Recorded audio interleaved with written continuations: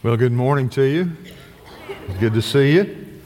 I hope all of you had a very Merry Christmas and a happy time together. We did. We had all but one of our children, grandchildren, and great-grandchildren there. One of our grandsons is a nurse, and he had to work, but we had a wonderful time. Great time of the year, isn't it? Yeah. But you may feel like one fella I heard say his favorite lights at Christmas time were tail lights. I have to admit, yesterday was kind of a quiet part of the day, but we have a wonderful time with our family. I hope you did too. I want to ask you to turn to Isaiah 43. And I'm going to be looking at verses 16 through 21. I want to ask of you two things today. First of all, I want to ask you to listen just as an individual person, and ask what is God saying to me personally through this truth that we're going to be examining today. But then I want to ask you to, on the other ear, on the other side, I would like for you to listen not just as an individual, but as a church member, as a part of this body that you call Kirby Woods Baptist Church. Because I believe there's a truth here that's applicable both as individual believer priests, which we all are who know the Lord Jesus, but it is also a corporate message. There's a word here for the church corporately. And I hope it'll be an encouraging word to you this morning. But in Isaiah chapter 43, the immediate context is the imminent invasion and captivity of the southern kingdom of Judah. In 586, the last of three phases of transferring these prisoners of war, that 1,000 miles from Israel to Babylon, was taking place. And in this 586 invasion, they left nothing but devastation. The temple was destroyed, the walls were destroyed, everything was just about destroyed in that invasion. And Isaiah has been warning them of this imminent captivity, and but he gives them a promise in the midst of that. And I want you to hear that promise today. I would call this message the dreadful prospect of missing his best. If you give the sermon a title, it'd be the dreadful prospect of missing God's best. Isaiah chapter 43, verse 16, "Thus says the Lord who makes a way in the sea." Now see if you can figure out what particular event this next couple of verses is talking about. He makes a way in the sea and a path through the mighty waters, who brings forth the chariot and horse, the army and the power. They shall lie down together, they shall not rise. They are extinguished, they are quenched like a wick. Did you get it? You know what he's talking about? He's talking about the Exodus from Egypt, when God opened a way through the waters and they went through on dry land. It is this next sentence that literally blows me away. He says, "Do not remember the former things, nor consider the things of old. Behold, I will do a new thing. Now it shall spring forth. Shall you not know it? I will even make a road in the wilderness and rivers in the desert. The beasts of the field will honor me, and the jackals and the ostriches, because I give water in the desert, in the wilderness, and rivers in the desert, to give drink to my people, my chosen. This people have I formed for myself. They shall declare my praise.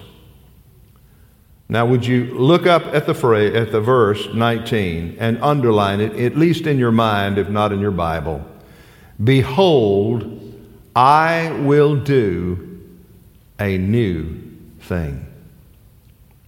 I wonder if you, like me, remember taking your children to the fair whenever they were younger, and they just had to have one of those little glow-in-the-dark green things. You remember that? They just glow in the dark, and they get those things with a lot of excitement. But what happens before you get home? The glow goes, doesn't it? The glory's gone. The green is no longer green. It just fades away. Well, you know, that not only happens to little green things you buy at the fair, but it happens in people's lives. It happens in businesses that were thriving. You know, I remember being in Jackson, Mississippi, and for years I went to the Mississippi Baptist Convention, and we always ate at Shoney's, you know, out there north of Jackson. And I remember driving by and seeing Shoney's boarded up, and I just wanted to cry. The glory was gone.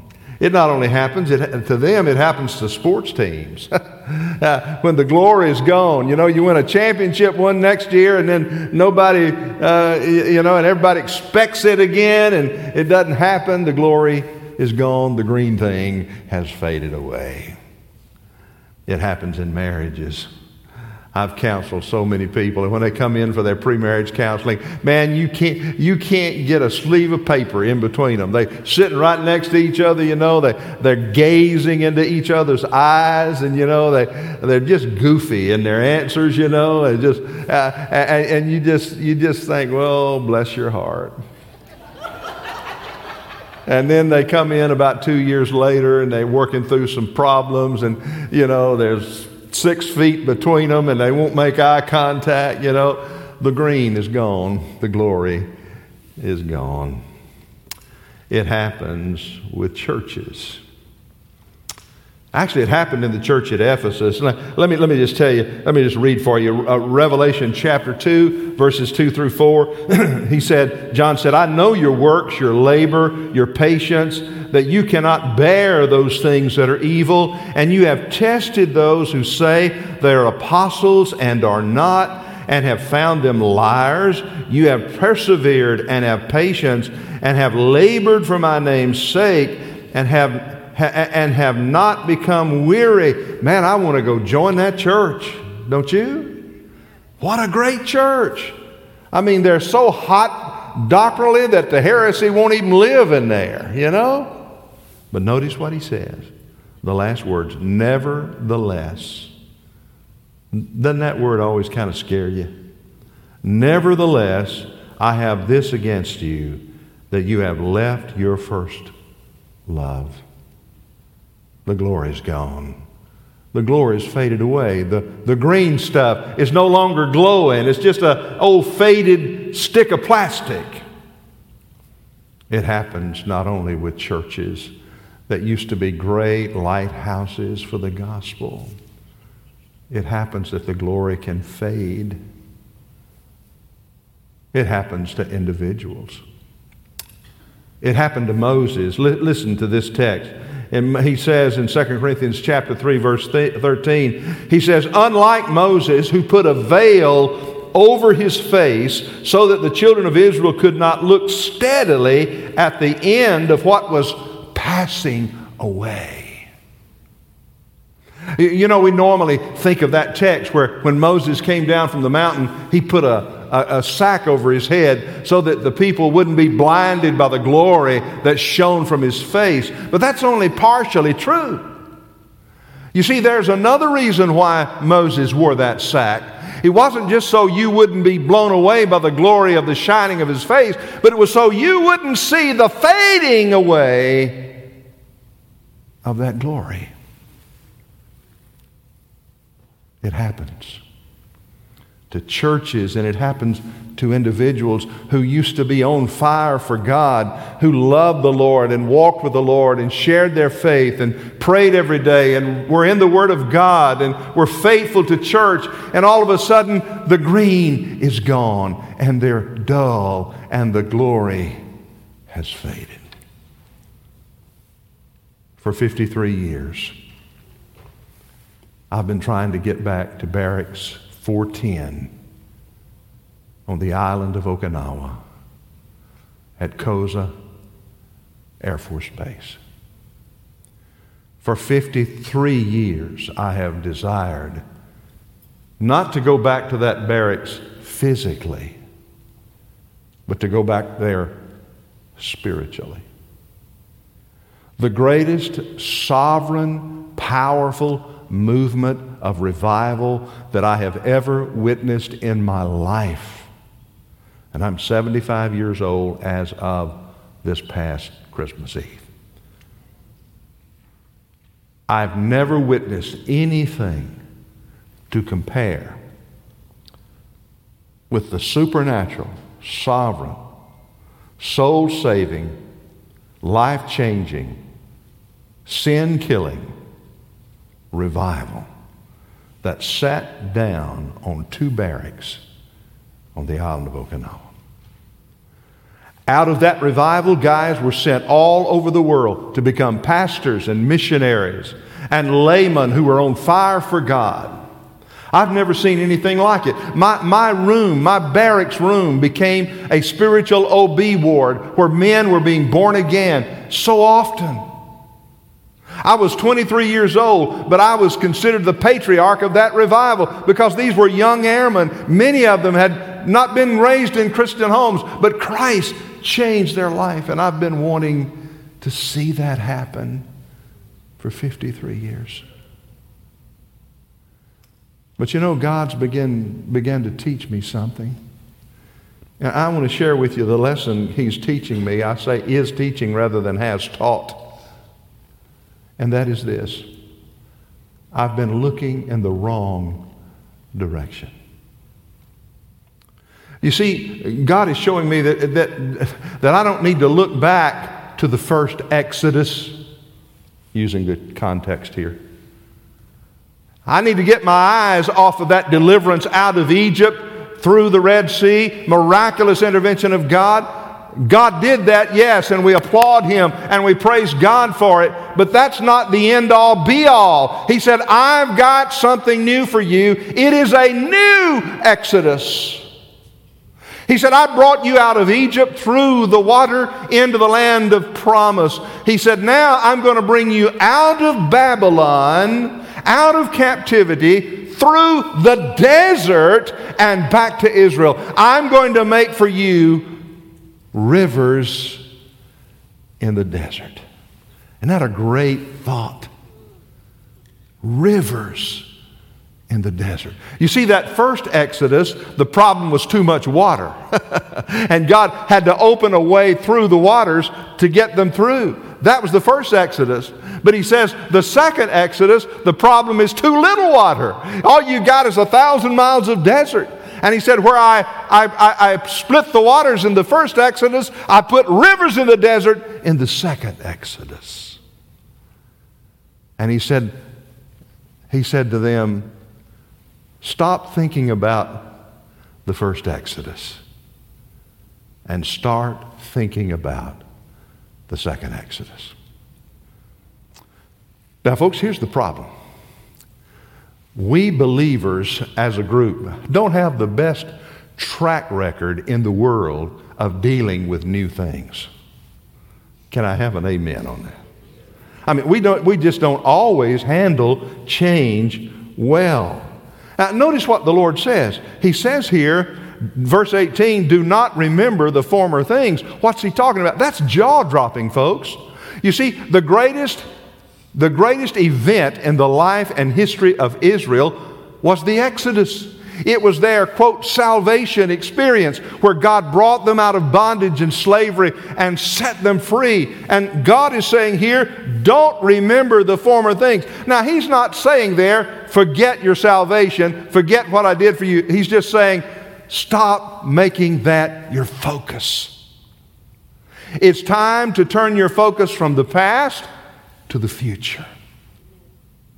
And so there's a word for us today. He said, behold, I will do a new thing. Now, they didn't handle that new thing too well. And as you study the history of the church of the Lord Jesus, we haven't handled new things too well either. You remember when the Messiah came, he had been prophesied that he was going to come. Isaiah said in Isaiah 7:14, he'll be born of a virgin. Our scripture we read today, the government will be upon his shoulders. Isaiah 53 says he'll be wounded for our transgressions, bruised for our iniquities. Psalm 22 talks about the crucifixion and how he would suffer. And then Micah chapter 5 verse 2 says he'll be born in Bethlehem. He had laid out a timeline for the coming of the Messiah. And so he's building anticipation. But when Jesus came, what happened? John 1:12, he came unto his own, and his own lovingly embraced him. And is that what it says? That's not even in the Amplified Bible. It says, when he came to his own what, church? Received him not. You see, the suffering servant was a new thing.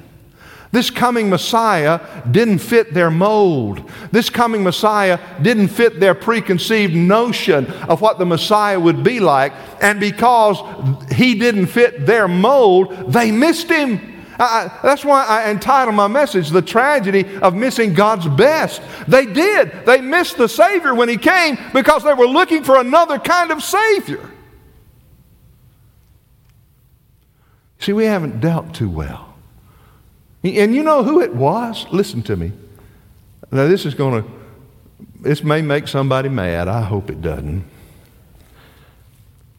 But you know who led the banner against the Messiah? Religious folk. Religious folk. Church members. The Pharisees. By the way, who are those dudes? We close the Old Testament, there's not a single Pharisee. We open the New Testament, there they are everywhere. Where'd they come from? I'll tell you where they came from. They came from a revival movement in the interbiblical period. You see, the Pharisees developed to bring Judaistic theology back to a word-centered theology, and they were bringing, if I can call their convention, they were bringing their convention back to conservative theology. You see, the Sadducees denied the resurrection. They denied the work of angels and the Spirit. And so the Pharisees, in opposition to the Sadducees, was bringing the theology back to conservatism. But do you know that pendulum swung too far? And the very ones that fought for biblical orthodoxy fought the Messiah when he came. You see, we have to be careful that we don't let our preconceived notions of what God's work is going to look like and be like, that we don't miss the Messiah. Are you with me on that? Let me give you one more example.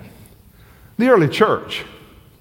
When the church started, everybody in it was a Jew. Everybody. Every new born-again believer at Pentecost was a Jew. The early church was filled with Jews. And a lot of folks just liked that. And they just assumed this is the way it's going to be forever. And we're going to be another branch of Judaism. We'll be called the church, but we'll just be another branch of Judaism. And then God just messed up their apple cart all to pieces. Gentiles like you and me started getting saved. And that messed up everything. What are we going to do with these guys? Are we going to make them Jews? We're going to make the men be circumcised? Are we going to make them keep the Sabbath day? Are we going to make them keep the holy days? Are we going to make them keep what are we going to do with them? And there was a panic in the church. And the assumption was that the church would continue its Jewishness. And their assumption was wrong. Amen? You see, God had to broaden their vision to see the world as God sees it. Well, that's just a few examples. We could give a lot more. We just don't have the best track record at dealing with new things. Let me take a moment now and just talk about the distinguishing characteristic of God's new thing. The first thing I would say about the distinguishing characteristic of God's new thing is this. God's new thing doesn't mean He's changed His mind. Let me just pause there. Why in the world would omniscience ever change their mind? Why would anybody who knows everything from the beginning, in and out, including all alternatives, why would they ever change their mind? God has not changed His mind about sin or about anything else. So when we say God has a new thing, that doesn't mean that God has all of a sudden become soft on sin. Somehow, so many in this generation feel that God has changed His mind about sin, that adultery is no longer a sin, that sexual perversion is no longer a sin, that murder of children in the womb is no longer a sin, but a right. Ignoring church attendance and public worship is no longer a sin. That's our culture. The fact that God does a new thing doesn't mean that God has suddenly become soft on sin. Sin is still sin. Number two, He hasn't changed His mind about the exclusive nature of the gospel. Jesus Christ is still the way, the truth, and the life, and no man comes to the Father but by Him. The Lord God Almighty is not concerned about your truth and my truth, regardless of what Oprah says. God is concerned about His truth, the truth. And so anything new that God has done, any new thing, it doesn't mean that God has changed His mind about sin. It doesn't mean that God has changed His mind about Jesus being the only way to heaven. And the second thing, this new thing doesn't diminish or minimize what God has done in the past. Please hear that, Kirby. The children of Israel were not to forget that God had brought them out through the first Exodus, but He did not want them to so focus on that experience that they forgot that He had a new Exodus for them. God's new thing doesn't diminish one bit the good things, the wonderful things, the great things, the God-glorifying things that God has done in this church or any church. But we can't live there. Yesterday's manna will not do for today. It'll rot in your mouth. Here's a third characteristic. Well, it's really not another characteristic. It's just kind of an explanation. What does this mean then? If it doesn't mean this and it doesn't mean that, what does it mean? Well, it means that God's people are exhorted not to live in the past. We can appreciate the past, honor the past, respect the past, applaud the past, but we cannot live in the past. All right? And here's the last thing I want to say. The potential results of God's new thing. Three things I want to say about God's new thing. I'll say them quickly. You listen quickly. Number one, God's new thing will stretch us. That's the operative word. How many of you like to be stretched? That's not fun, is it? It's kind of painful to be stretched, you know. I don't stretch well. I've never been able to touch my toes. I don't know why, you know, without bending my knees. I just can't do it. And I don't like to even try. But you know, God has a way of stretching us. And His new thing will normally stretch us. He will stretch us for greater vision. That's what I want to say to you.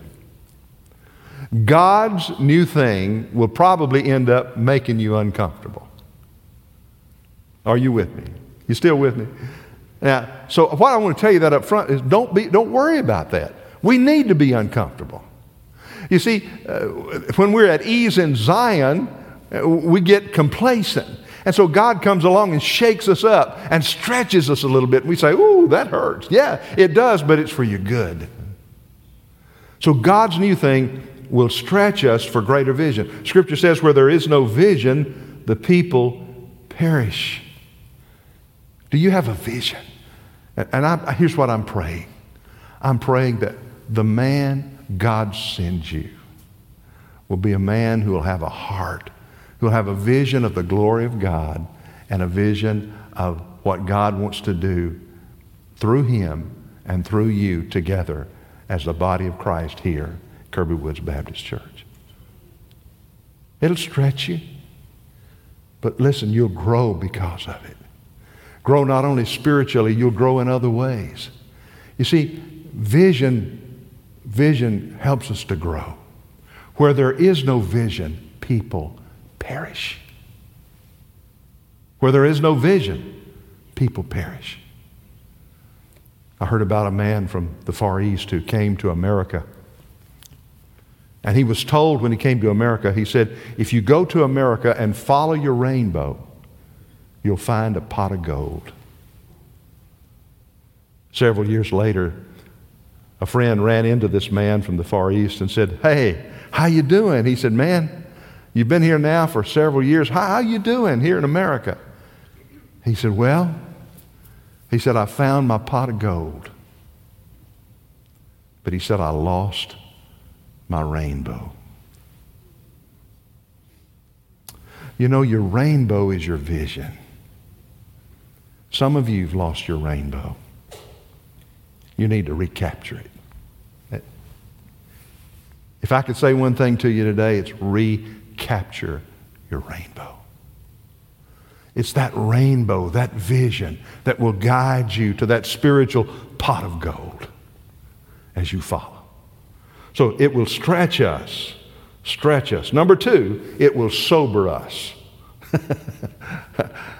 That's what a new vision will do. It'll sober you. It'll sober you for deeper repentance. God begins to open up his will, and we'll say, wow, Lord, I'm not capable. Lord, like Isaiah said, woe is me, for I am undone. You see, that's what he said when he saw the glory of God. When he began to get this vision of the glory of God, he said, Lord, I'm undone. And that's what vision always does. And so when God begins to work a new thing in our life, it sobers us. God's new thing is designed, by the way, to humble us and to stretch us. Listen to this. It's the book of Habakkuk, and chapter 1, verses 6 through 9. Let me just read it for you. Look among the nations and see, wonder and be astounded, for I am doing a work in your days. Parenthesis, a new thing. I'm doing a work in your days that you would not believe if I told you. For behold, here's that new thing. I am raising up the Chaldeans, that bitter and hasty nation who march through the breadth of the earth to seize dwellings not their own. They are dreaded and fearsome. Their justice and dignity go forth from themselves. Their horses are swifter than leopards, more fierce than the evening wolves. Their horsemen press proudly on. Their horsemen come from afar. They fly like an eagle swift to devour. They all come for violence. All their faces forward, they gather captives like sand. Wow, is that God's new thing? Lord, I'd just soon keep the old thing. That's going to be tough. Yeah. You see, God allows a new thing not only to stretch us, but sometimes to sober us to deeper repentance. You see, God is a whole lot more interested, as Dr. Rogers used to say, in making us holy than in making us happy. Now, when we get holy, we'll get happy.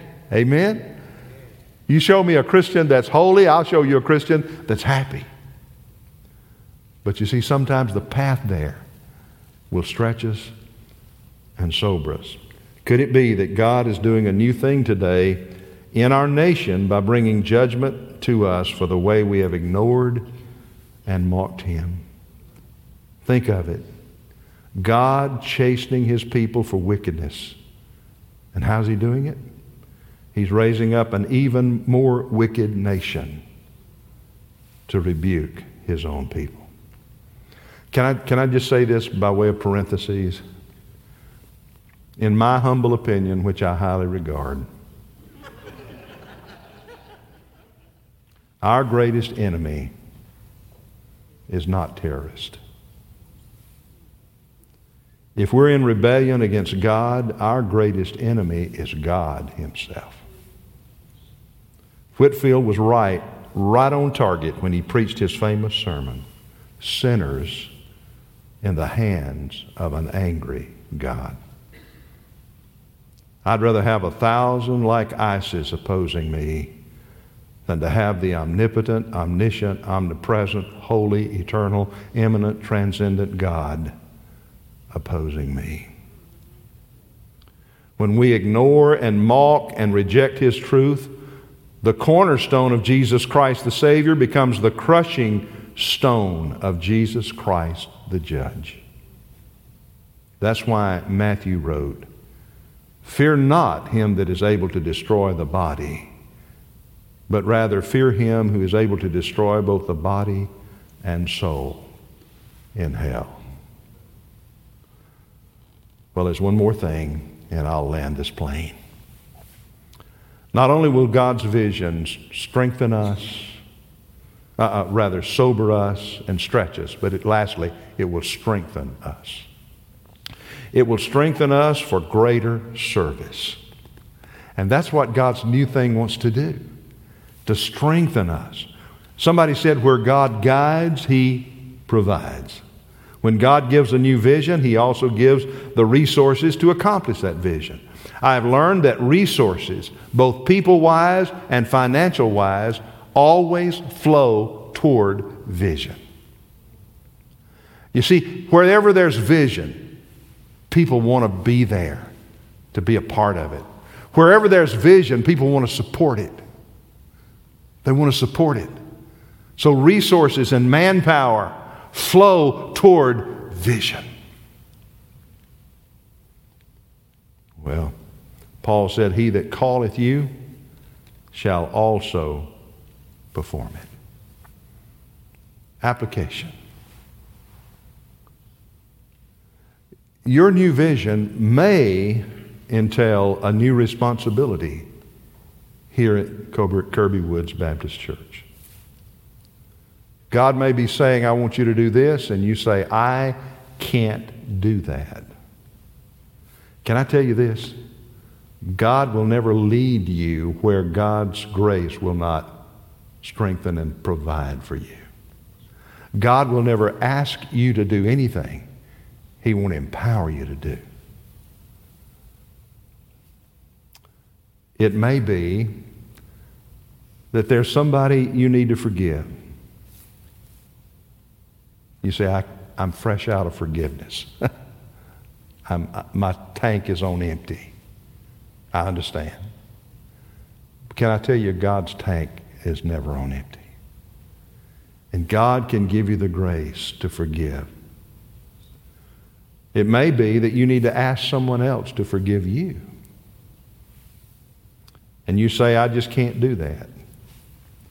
Well, you may not be able to, but God's power working within you can. So, God's new thing,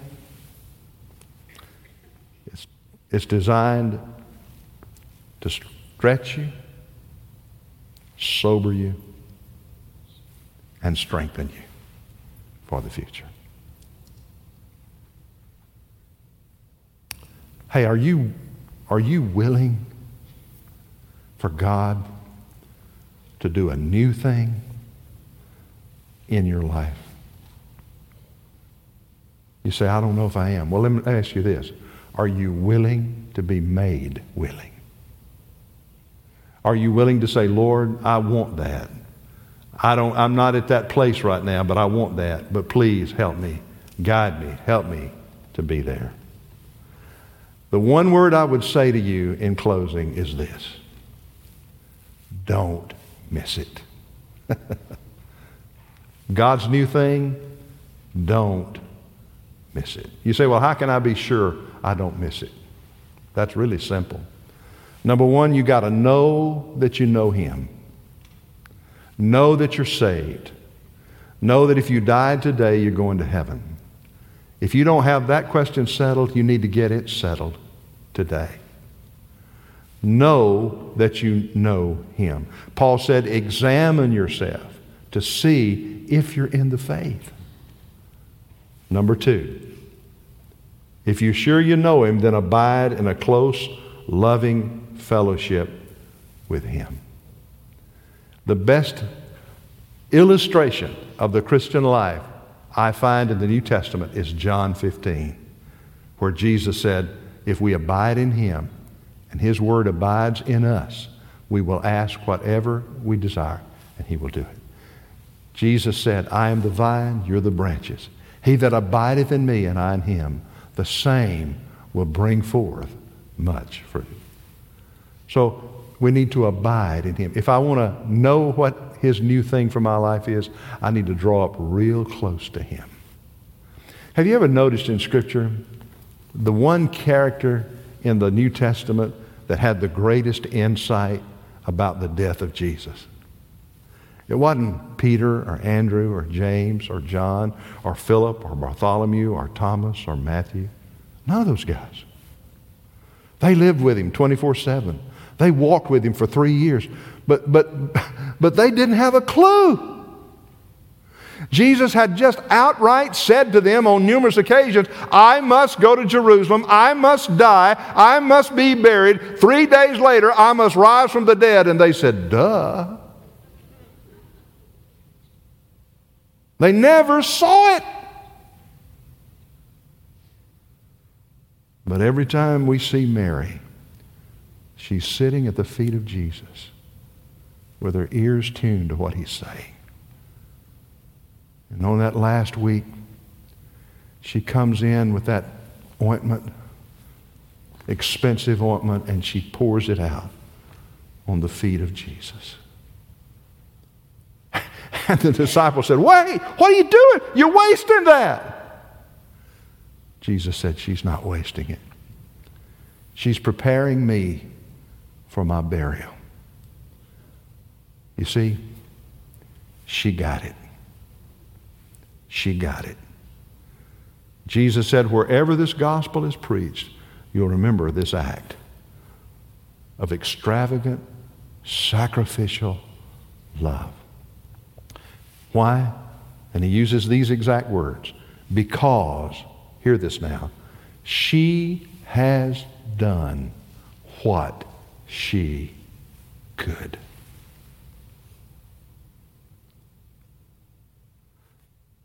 God's not asking you to do anything other than what you can with His power.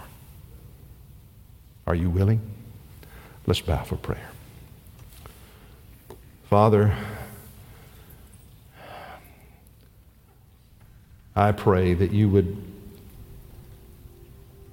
stir our heart about the new thing that you want to work in our lives.